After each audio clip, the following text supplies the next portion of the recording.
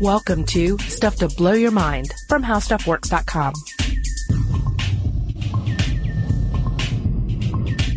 Hey, welcome to Stuff to Blow Your Mind. My name is Robert Lamb. And I'm Julie Douglas. Julie, tell me this. Have you ever turned to, I know sometimes it's difficult to find babysitters at the last minute, but have you ever turned to the Roomba? I've thought about it. I mean, obviously I thought about my cat first, and then the Roomba, because I thought, what, she could herd my daughter. I mean, she's a 2-year-old toddler running around. Yeah. The Roomba could just chase her around. It would be no big deal. Is the cat a female? Male. Well, still, I mean, male cats are at least used to batting, little kittens around and keeping them in line, right? So. Right. Yeah, between the Roomba and my cat Owen, I think it could work. Yeah. Yeah. Yeah, the cat discipline and the Roomba can just sort of lay out rooms and occasionally bump into the child and let it know that it's loved, right? Exactly. Yeah, there would be that interaction. It would be really enriching for my daughter, I think. Yeah. Yeah. Well, this is exactly the thing that we're going to talk about for 20 minutes or so here. Sweet. Or longer, I don't know. And that's going to be, can we turn to machines to babysit children, to raise children, to just, can we just pretty much hand them off to robots at birth? Or will robots be doing the delivery as well? Who knows? And is this a cool idea? Is this a frightening prospect for the future? I don't know. I mean, sometimes I wonder if we're entering into the winter of our robot discontent. Yeah. Because, I mean, it's a little bit, robots, rearing a child could be a little bit scary. Yeah. And yet it's one of those things like we were talking about yesterday about robots. Like, what can a robot not do? It seems nothing. Like, do we get enough negatives into that for you? We're just constantly dreaming up. We've been dreaming up ways that they can enter our lives and take over different responsibilities for ages. I mean, the term robot comes from, I believe, the Czech word for slave, for something. Right. It's very tied to the idea of let's make something that'll do things that I don't want to do. So child rearing, we sort of reached that point by default, but we've already handed off a lot of our labor to robots, the vacuuming, for instance. Right. A lot of industrialized functions. We're making a lot of headway when it comes to surgery. Mm-hmm. Robots have been able to demonstrate the ability to compose music, to create art. There's Play Jeopardy. Play Jeopardy. Is that going on right now? I think it's about to. I think it's around the corner. They can already beat me at Scrabble pretty easily, if my iPhone is any indication. So, can they raise children? I mean, it's not so much a stretch, right? I mean, okay, think about right now, television, iPad, iPod. I mean, there's a ton of things that we use to, some of us, and I'm guilty sometimes, the computer, to put our kid in front of and sort of babysit it for a couple minutes, right? Right. So it's not too much of a stretch of the imagination that you would use a robot, and that it actually may be enriching and actually may be programmed to actually teach your children stuff, right? Yeah, it's like Teddy Ruxpin, right? Teddy Ruxpin was like a robot cuddly bear that you just put a tape cassette in its stomach, and then it would blurt out all sorts of wonderful, entertaining stuff, right? And was super creepy at the same time, right? So, yeah, which I guess is the whole point of this. So there's also the idea that once you introduce technology into the mainstream, we're not really going to go back, right? Like we're not going to quit using our iPods or our iPads to entertain our children from time to time.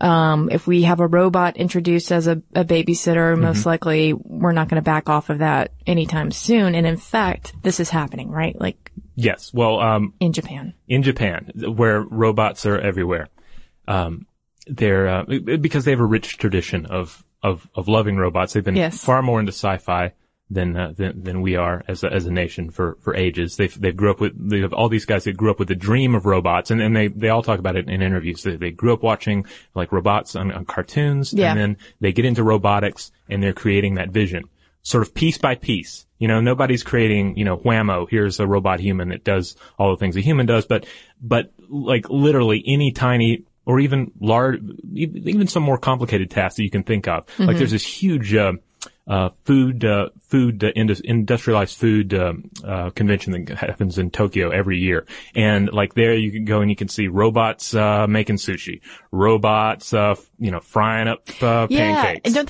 they offer you the food and say stuff like it is delicious, right? Like yes, they interact with everybody. Yeah. That's the other huge thing in robotics is making robots that can interact with us and can interact with a human environment. Socially intelligent machines. Okay. But in Japan, there are two particular examples of these robots that have come out that are very much in line with the idea of a robot nursemaid or a robot babysitter. One is Reba. That's R-I-B-A, not to be confused with a country singer. Right, and it doesn't have a big shock of red hair on top or anything. We hope not. And but it does look like a giant, very cute, very cartoony, very kawaii, I believe is the term. Yeah, kawaii. That's the cuteness factor. Yeah, very, very, very cute looking. Looks like a giant teddy bear, except it's not soft. It's kind of hard looking, but it can lift patients. In fact, it's designed to lift up to 134 pounds of like old person from a chair, I guess. And or a child. This is the robot that's like 400 pounds, right? Yeah, 400 pounds. Without the giant cute face, it would look horribly menacing, right? Coming at you to pick you up. Yeah. So I guess that's the point of putting the kawaii face all over it. Yeah. And it's like it's that Hello Kitty thing. If anybody's having trouble like picturing this, just Hello Kitty everywhere. But even in Japan, they recognize that kawaii can be creepy because they have the whole kawaii noir thing going on. No, get out. No, seriously. It's like they have, it's like cute stuff, but it's also like really grim. I wish I could think there's an artist by the name of Junko or Junkyo. Okay. I'll have to link to it on the blog post that goes with this, but she's really heavy into like creating these cute things, but they're all like doing horrible things as well. Or, Gloomy Bear is an example. Okay. Yeah. All right. So, but Reba is not gloomy. Reba is very happy looking and has these big padded claws to lift people and things. Another example is there's a major retailer in Japan called Aeon Company. Yeah, sort of like a Macy's or yeah. And of course you go shopping. You have kids with you. You want to put the kids somewhere while you shop. It's like here they do it at IKEA all the time, right? You have the IKEA Playland where you drop the kids off and then either go shop or like you've suggested, go to work for the day, right? Right. And come back to IKEA. Yeah. That was my other choice in childcare. So, the company T-Musk, came up with this robot that, looks kind of like a large, like yellow and white appliance with kind of a Wall-E head on top, Yeah. Very cute. And it can interact with the children by, like, each child will have like a badge on his or her shirt.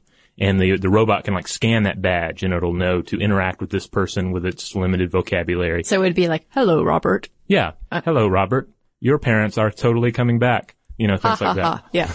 And then the other awesome thing is it has two eyes. One of the eyes can be used to project advertisements at the child. And the other is a camera so it can like record things and then play them back for the kid. Okay. So that's the super scary part, right? It's not even that it's robot interacting with your kid. It's that it's beaming like McDonald's advertisements at your child and taking pictures of it at the same time. Yeah. Like I'm thinking of the scene from The Dark Crystal where they strap the little, Gelfling in the chair and then like the laser goes right into his eyes, or sort of a Clockwork Orange kind of thing. Yeah. With cute robots and little Japanese kids. Okay, so it's there. It's in existence. Japan is exploring it, and obviously, that the technology is going to be slower to creep into the U.S., for instance, in the West, but there's no denying it. It's possible, and at some point we're probably going to be using this technology to interact with our children.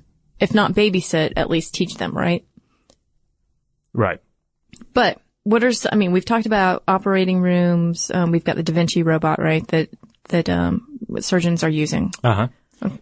And, in 2009 alone, 73,000 American men, underwent robot-assisted prostate surgery. Yikes. So, it's robot-assisted. It's not like, go in, drop your pants and a robot. It's robot-assisted. It's, somehow that drop your pants just threw me. Okay. I think what's cool about that too, not the drop your pants part, but the robotic assistance is that it's got tremor control on it, right? So if the surgeon, it sort of recalibrates for any errors that the surgeon might make in terms of the tremor that they're using to control it. Yeah, and generally with robotic surgery, you're dealing with smaller incisions, a lot smaller scale because nobody's having to like get their hand in there. Yeah, and it's 3D vision, so you're able to actually look at the area that you're operating on in a fuller way. Correct. Right. Yeah. So that's a plus. That's great robotics. Yay. And then you spoke of the Reba, and then there's also the Cody, the sponge bath robot. Oh yes, Cody. Yeah, who works with the elderly, and it can open doors and drawers and cabinets and give you a sponge bath. I think you meant like just figuratively can open doors, like it just opens doors for itself by administering sponge baths.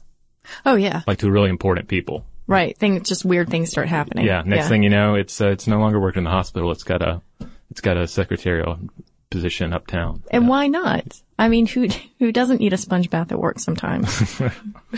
And then there's the Baby Seal Para. Have you seen this one?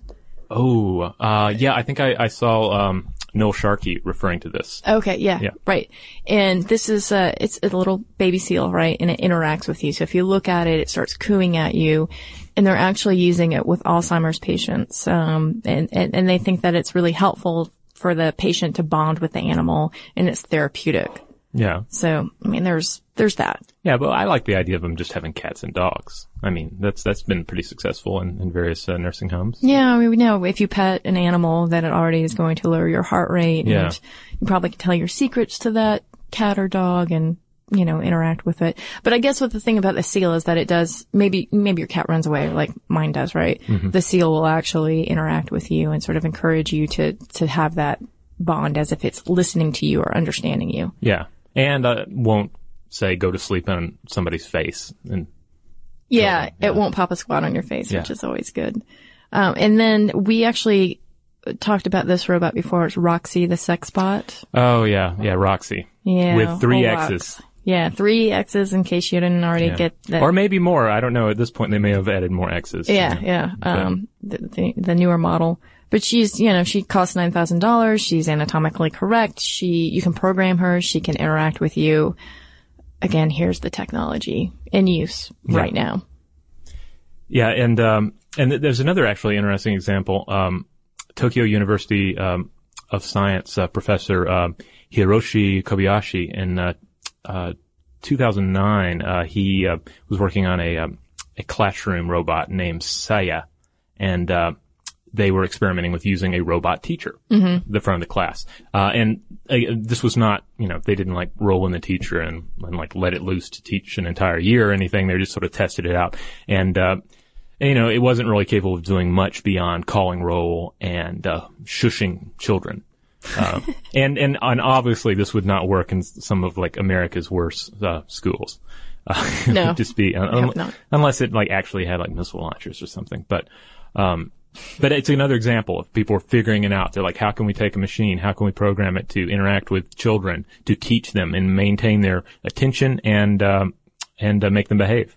Well, and I think that's where the worth maybe comes in when you're talking about robots and children, is this idea that they can teach children, particularly like toddlers, because repetition is so important when you're learning, not just throughout your life, but at those early stages. So, having a robot, interact with a child, particularly with a child with autism, is actually, it's found to be pretty helpful. There's a 2-foot tall robot named Neo, and Neo can introduce himself, extends his hand for a shake, and announces that children like to play with him. So he's already putting that idea in the kid's brain. And it can take a bow. That's what you want every robot to do. Performs Tai Chi routines with accompanying music. Okay. Yeah. But more importantly, it can be programmed to incrementally increase the complexity of its routines over time. So as the children progress through therapy, it actually helps them to go to different levels. And so if you think of an autistic child, they need to log a lot of hours of therapy. And this is where I think robots can actually be really helpful, because it's pretty intensive, right? The sort of therapy that a child with autism needs. So you can program this robot to work with that child over and over again. Again, that repetition, the burrowing of that neural pathway to learn a certain task. And that can be helpful. I mean, not just for a child with autism, but, for a young 2-3-year-old who is doing something over and over again, robots may be the way to go. I mean, of course you still need the human element and human interaction, but that sort of technology I think is pretty intriguing.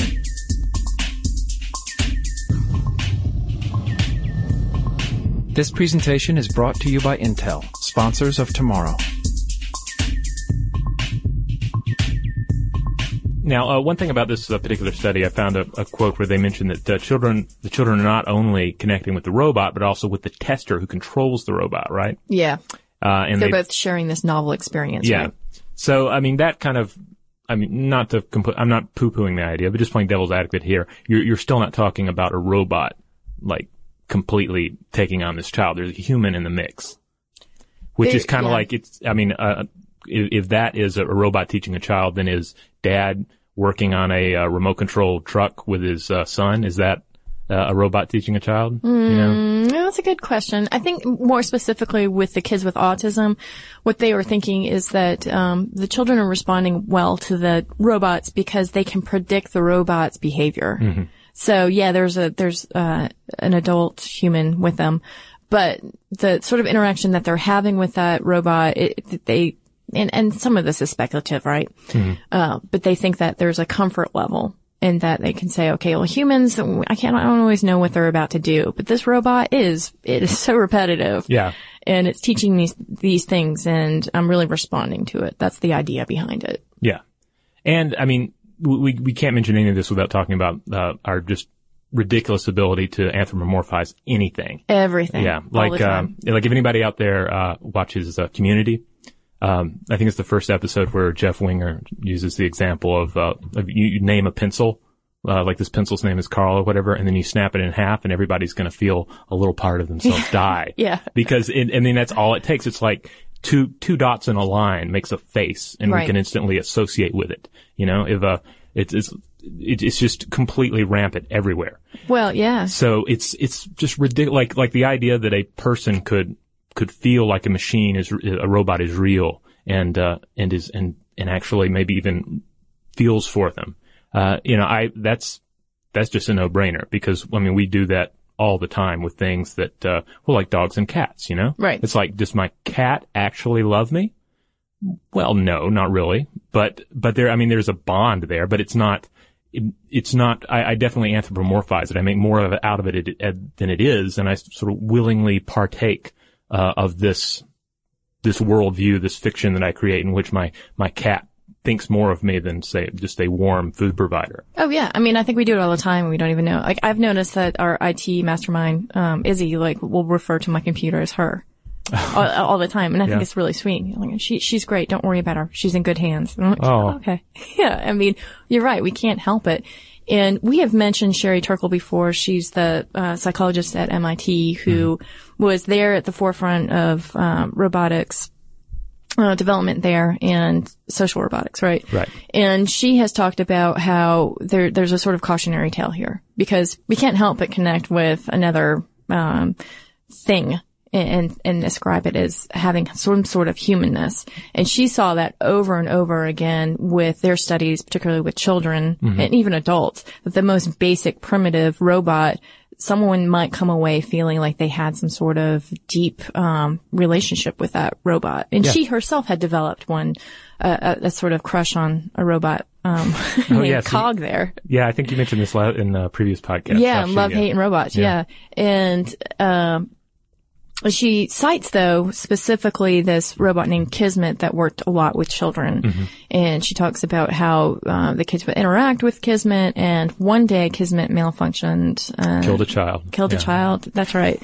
And this was the 12-year-old child. And the child thought that Kismet was rejecting her. Now, there's another adult there. Sharing the same experience. The child didn't actually die. No, the child did not die. In fact, she got so upset and she just thought that she'd done something to make the robot hate her that she started stuffing her face full of snacks and crying.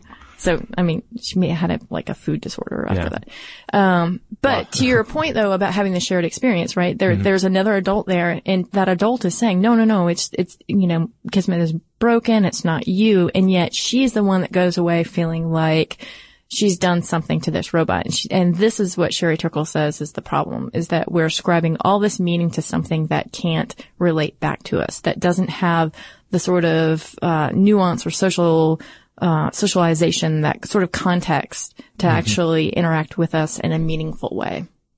Yeah, like it can, at a certain extent, that the fiction can fall apart that you create. I mean, at least with animals, there's definitely a bond there, and you're just kind of, right. You're putting a whole bunch of layers over it.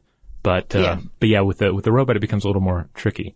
But, I mean, I also can't help but think of puppetry when we talk about any of this, you know. Oh, yeah?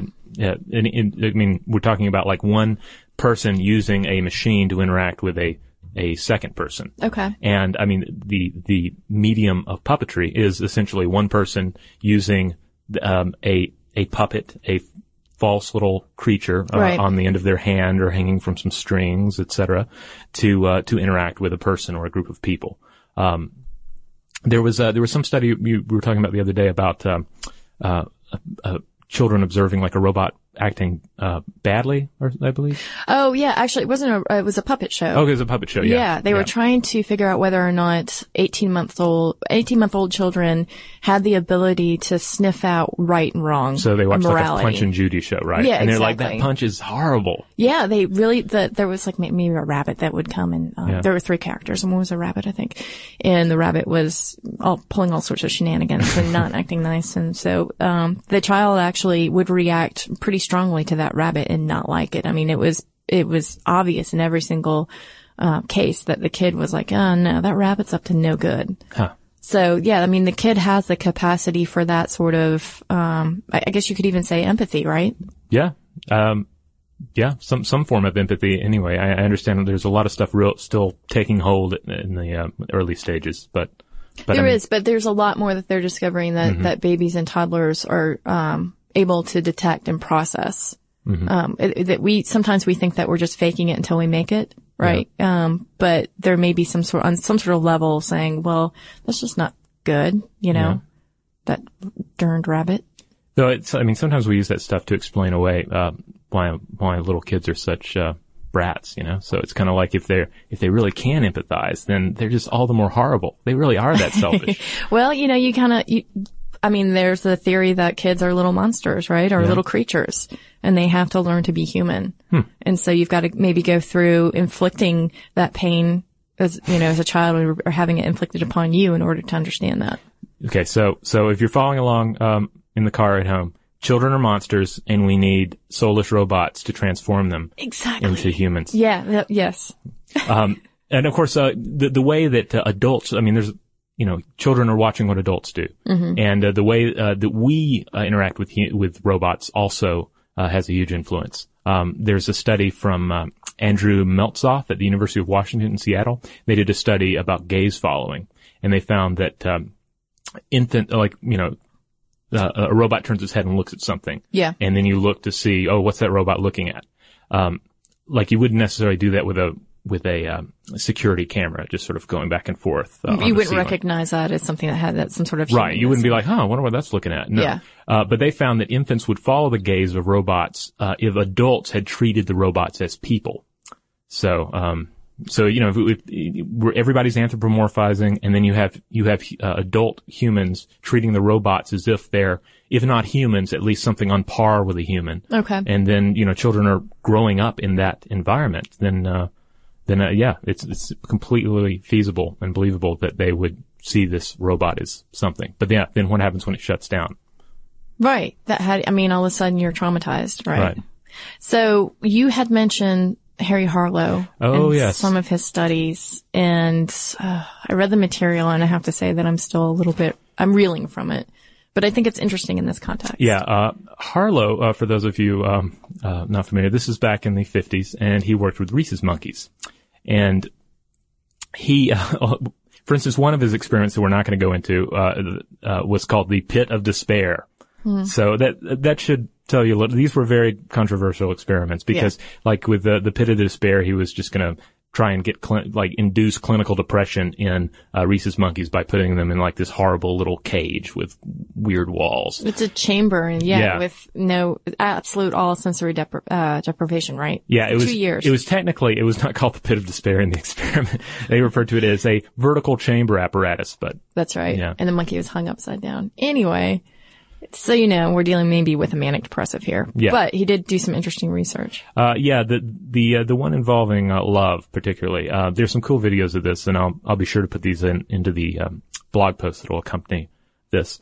And you've probably seen clips of this before where he had little baby monkeys and then he had 2 fake mama monkeys. Mm-hmm. There's the metal monkey, which just looks like this piece of scrap metal with a sort of monkey-looking head and like a single nipple coming out of its chest with full of milk, right? Full of milk, yes. And then there's a furry mommy, which is this all equally fake-looking monkey thing but it's covered in fur, so it's soft to the touch. And so he was curious as to how how interaction with a mother affected the infant's well-being.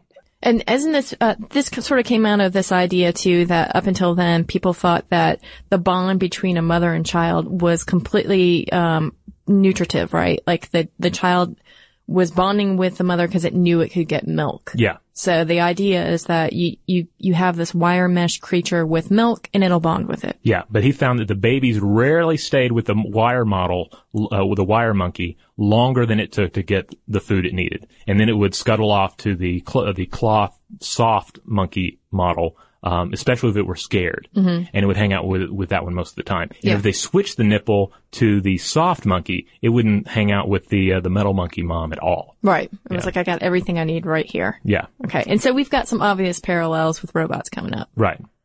Which, I mean, just to throw back to to some of the Japanese models we were looking at, it's they know better than to make a nursing or babysitting robot that looks like, a water heater. Yeah. They're creating them cute. They're creating them, in the case of the Reba that lifts, that looks like a bear that lifts patients up. Yeah. I mean, its hands are soft. Yeah.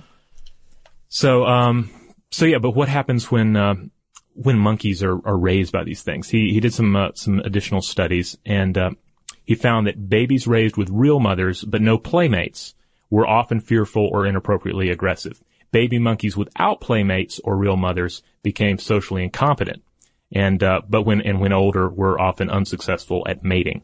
And he also found that young monkeys reared with live mothers and young peers easily learned to play and socialize with other young monkeys.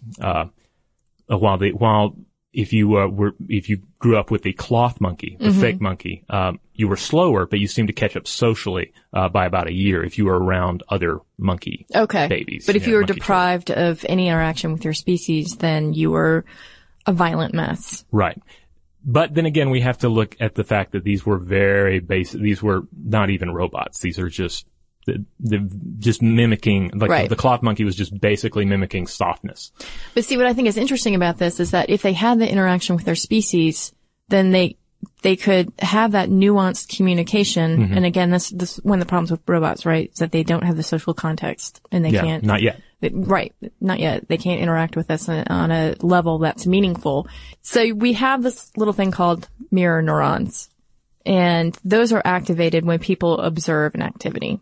And these neurons resonate as if they were mimicking the activity. So the brain learns about an activity by effectively copying what's going on. And the brain processes the observed actions as if it's doing it itself, right? So if I'm a monkey and I'm watching my monkey mother do this sort of thing in either a social context or maybe she's using a tool to do something, then I'm able to mimic that in my brain. But if I'm deprived of that, then I as a monkey am at a great disadvantage. So you look at the obvious parallels here with robots. Yeah. And the mimicking thing is interesting too when you look at the future of socially intelligent machines. Yeah. Just as far as it concerns, say, more complicated industrial tasks, there's the idea that you would have a machine learning from a human, watching the human, observing the human doing the task and learning it. Or in a surgical situation, a human is using the robot, controlling the robot to conduct a surgery. Right. And if a sufficiently advanced machine, a sufficiently socially intelligent machine would learn from those different techniques and maneuvers that the human is using and be able to replicate them. That's kind of the ultimate goal. Well, not the ultimate goal, but one of the big goals. Right. Yeah. And once we get there, then we have a robot that can learn skills and then improve upon them with machine precision.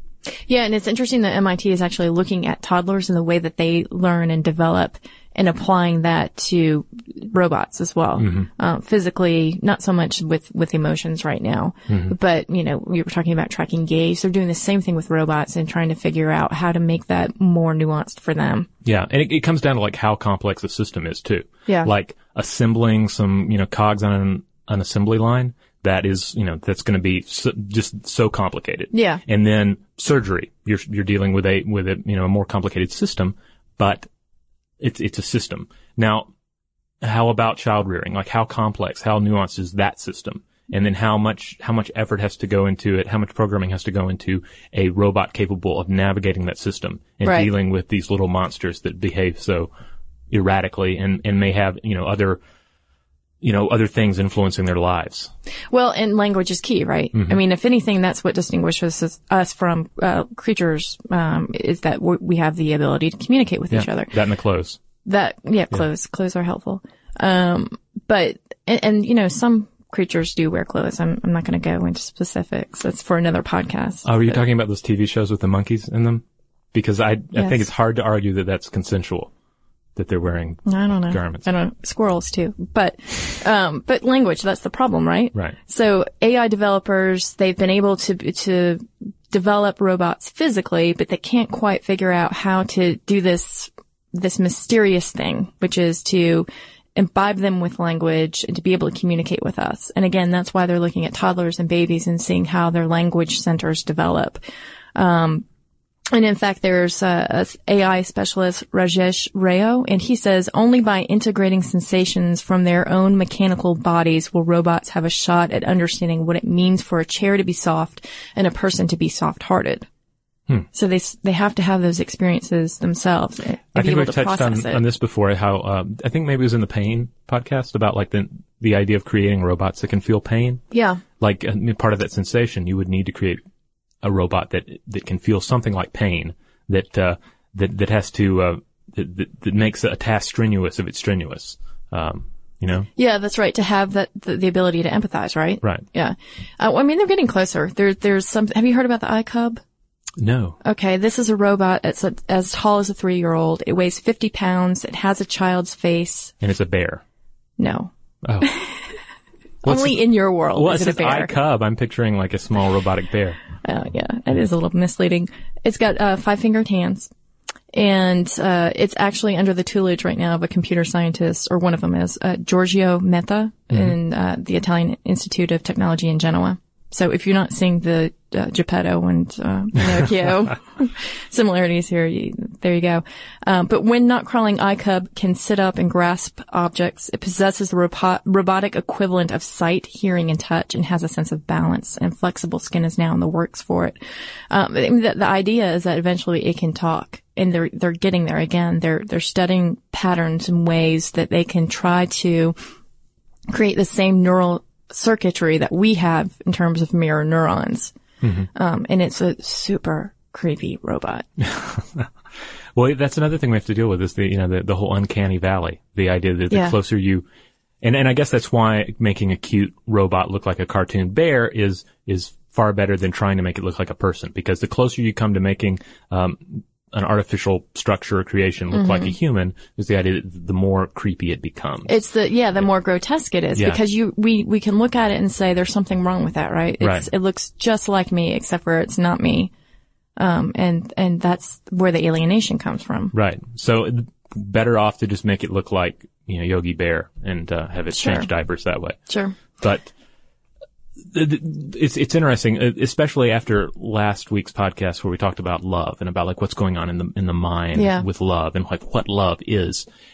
Because we're talking about creating a machine that can essentially, like, no matter how complicated you talk about the AI and the way it interacts with us, no matter how socially intelligent it is essentially faking it. It's faking being human. It's faking its compassion for this child. It's faking its love for the lonely dude who buys the future version of Roxy. Right. It's faking all of these things that are human. And it's easy to sort of get on a high horse about that and be like, oh, this is so disgusting. It's just going to fake all these things that matter to us. But when you look, like at the neural activity behind the real organic, realities of love and compassion, it all boils down to kind of things that are fake as well. Right. Because, it comes down to issues of like, all right, well, this organism that we call mom, it just wants to carry on its genes. It wants to eat food and it's like there are a number of very robotic tasks. And on top of that, there's this neural complexity that creates these things, that we call love. And so by looking at a robot faking, we have to look at how much of it is fake in our lives. In our own lives. Yeah. Well, that's interesting you say that because I had read something about how, some programmers at Georgia Tech had given some robots the ability to deceive. And I was horrified by that. But you're right. That's a purely human thing, deception. I guess I was just horrified in the fact that you would have a robot that would have that ability. And specifically, they programmed it, in cases of warfare. So if you're on the battlefield and you have the power of deception, you could, successfully hide and mislead the enemy if you are a robot and also give false information. But take it back down to your robo-nanny. Do you want your robo-nanny to be deceptive? Well, what if the kid asks if Santa Claus is real? Yes. You don't want the robot to be like, Santa Claus is a cultural construct that means nothing. And the kid's crying, and then I don't know what happens next. Yeah, but maybe, what is RoboNanny doing? The RoboNanny could then turn to you and say, we had a great afternoon. We did enriching activities. And really, like, RoboNanny was, watching the soaps. You still need a nanny cam. Yeah. Right? To watch the nanny cam itself is a robot. You end up with all these different levels. It becomes a quagmire pretty quickly when you start talking about a robot-filled future. It's a little bit, it's dim, right? There are aspects of it that seem kind of dim. But I will say that there's possibilities in terms of teaching children. Yeah. Lots of children are already, not that this is not necessarily a pro, and to a large extent it's maybe a negative in some cases, but children are already depending on computers more and more. They're turning to video games and social networking for their community. So, we're just talking in a way, an extension of this. Right. I think that, every once in a while, I think we try to figure out like what the next niche thing is. Mm-hmm. And I really think that, robot camps. Robot camps? Yes. For anybody who's got the equipment out there, You mean like a camp where people go and build robots? Yeah, the Moxie. Yeah. I'm thinking about it. My daughter, I think I need to enroll her in some AI so she can control her own robots. Oh, well, they have things like FIRST and all, obviously. No, but we're talking like early childhood education here. Like, never mind music garden. Okay. I think we should all aspire to maybe have our children be able to take apart, put together, and manipulate their own robots by age 4. Robots are going to be making all the music anyway, right? So. True. Yeah. Yeah. Just, when the technological singularity comes, they're prepared. Yeah. Yeah. So, I guess, we put it out to you guys to let us know what you think about the prospect of future generations being raised by robots, babysitted by robots. If anybody out there was raised by a robot, let us know. I don't know. It's possible. Some, secluded, family situation where dad's a mad scientist and mom is addicted to the Home Shopping Network and isn't all that available. Or if some documents have recently become declassified and you can speak about it. Yeah. Yes. Yeah, let us know. Send us those documents. And speaking of which, I do have one listener mail to read here, and this comes from Caitlin. And Caitlin writes, "Hey, Robert, love the podcast. As an English teacher, I often recommend it to my adult students to train their ear to the American accent," which is kind of funny. Yeah. But Caitlin is writing to us from Madrid, Spain, by the way. She continues, "Just writing because something occurred to me today as I was listening to you talk about terraforming in the beginning of the Werewolf Principle podcast, where we talk about engineering humans for space. I'm sure you have read Kim Stanley Robinson's excellent Red Mars, Green Mars, Blue Mars trilogy. But there are so many times when I expect to hear you bring it up, and you don't. You have read it, right? All of Robinson's work is excellent, but the Mars trilogy is probably the best work of fiction I've read of any genre. I really enjoy your book recommendations, especially since I got a Kindle, and thanks to you, I've decided to read some more Ian Banks. Although after reading The Wasp Factory, I was a bit turned off, but it was his first work, or one of his early works, right? And I've been told later works are more different. Keep up the good work, both of you. So, first of all, I do have to admit that I have not read the Mars trilogy. Tisk. Yeah, it's been on the list for a while, but I have the habit of finding authors I like, and then I compulsively read that author till I either read everything they've written or I just get really sick of them. Yeah. Which, is good when I'm onto a good author, but it means I'm not necessarily getting to some of these other works that I should read. Yeah. And as for Banks' work, Wasp Factory was his first novel, and it's rather different than his sci-fi. It's a rather dark story about really messed up Scottish family that lives on the beach, and it's more of it's like sort of a psychological horror kind of a thing. But his later books are a lot different. They're the sci-fi books that I've been talking about. Okay. And so if one were to pick up their first Ian M. Banks sci-fi book, I would say The Player of Games is probably a good starting point. Cool. So, Caitlin, thanks for writing us. And for the rest of you, if you have anything you want to share with us, you can find us on Facebook and Twitter, both as Blow the Mind. We regularly update that feed with cool links to How Stuff Works stuff, as well as curios from throughout the web. And you can also drop us a line at blowthemind@howstuffworks.com. For more on this and thousands of other topics, visit howstuffworks.com. To learn more about the podcast, click on the podcast icon in the upper right corner of our homepage. The How Stuff Works iPhone app has arrived. Download it today on iTunes.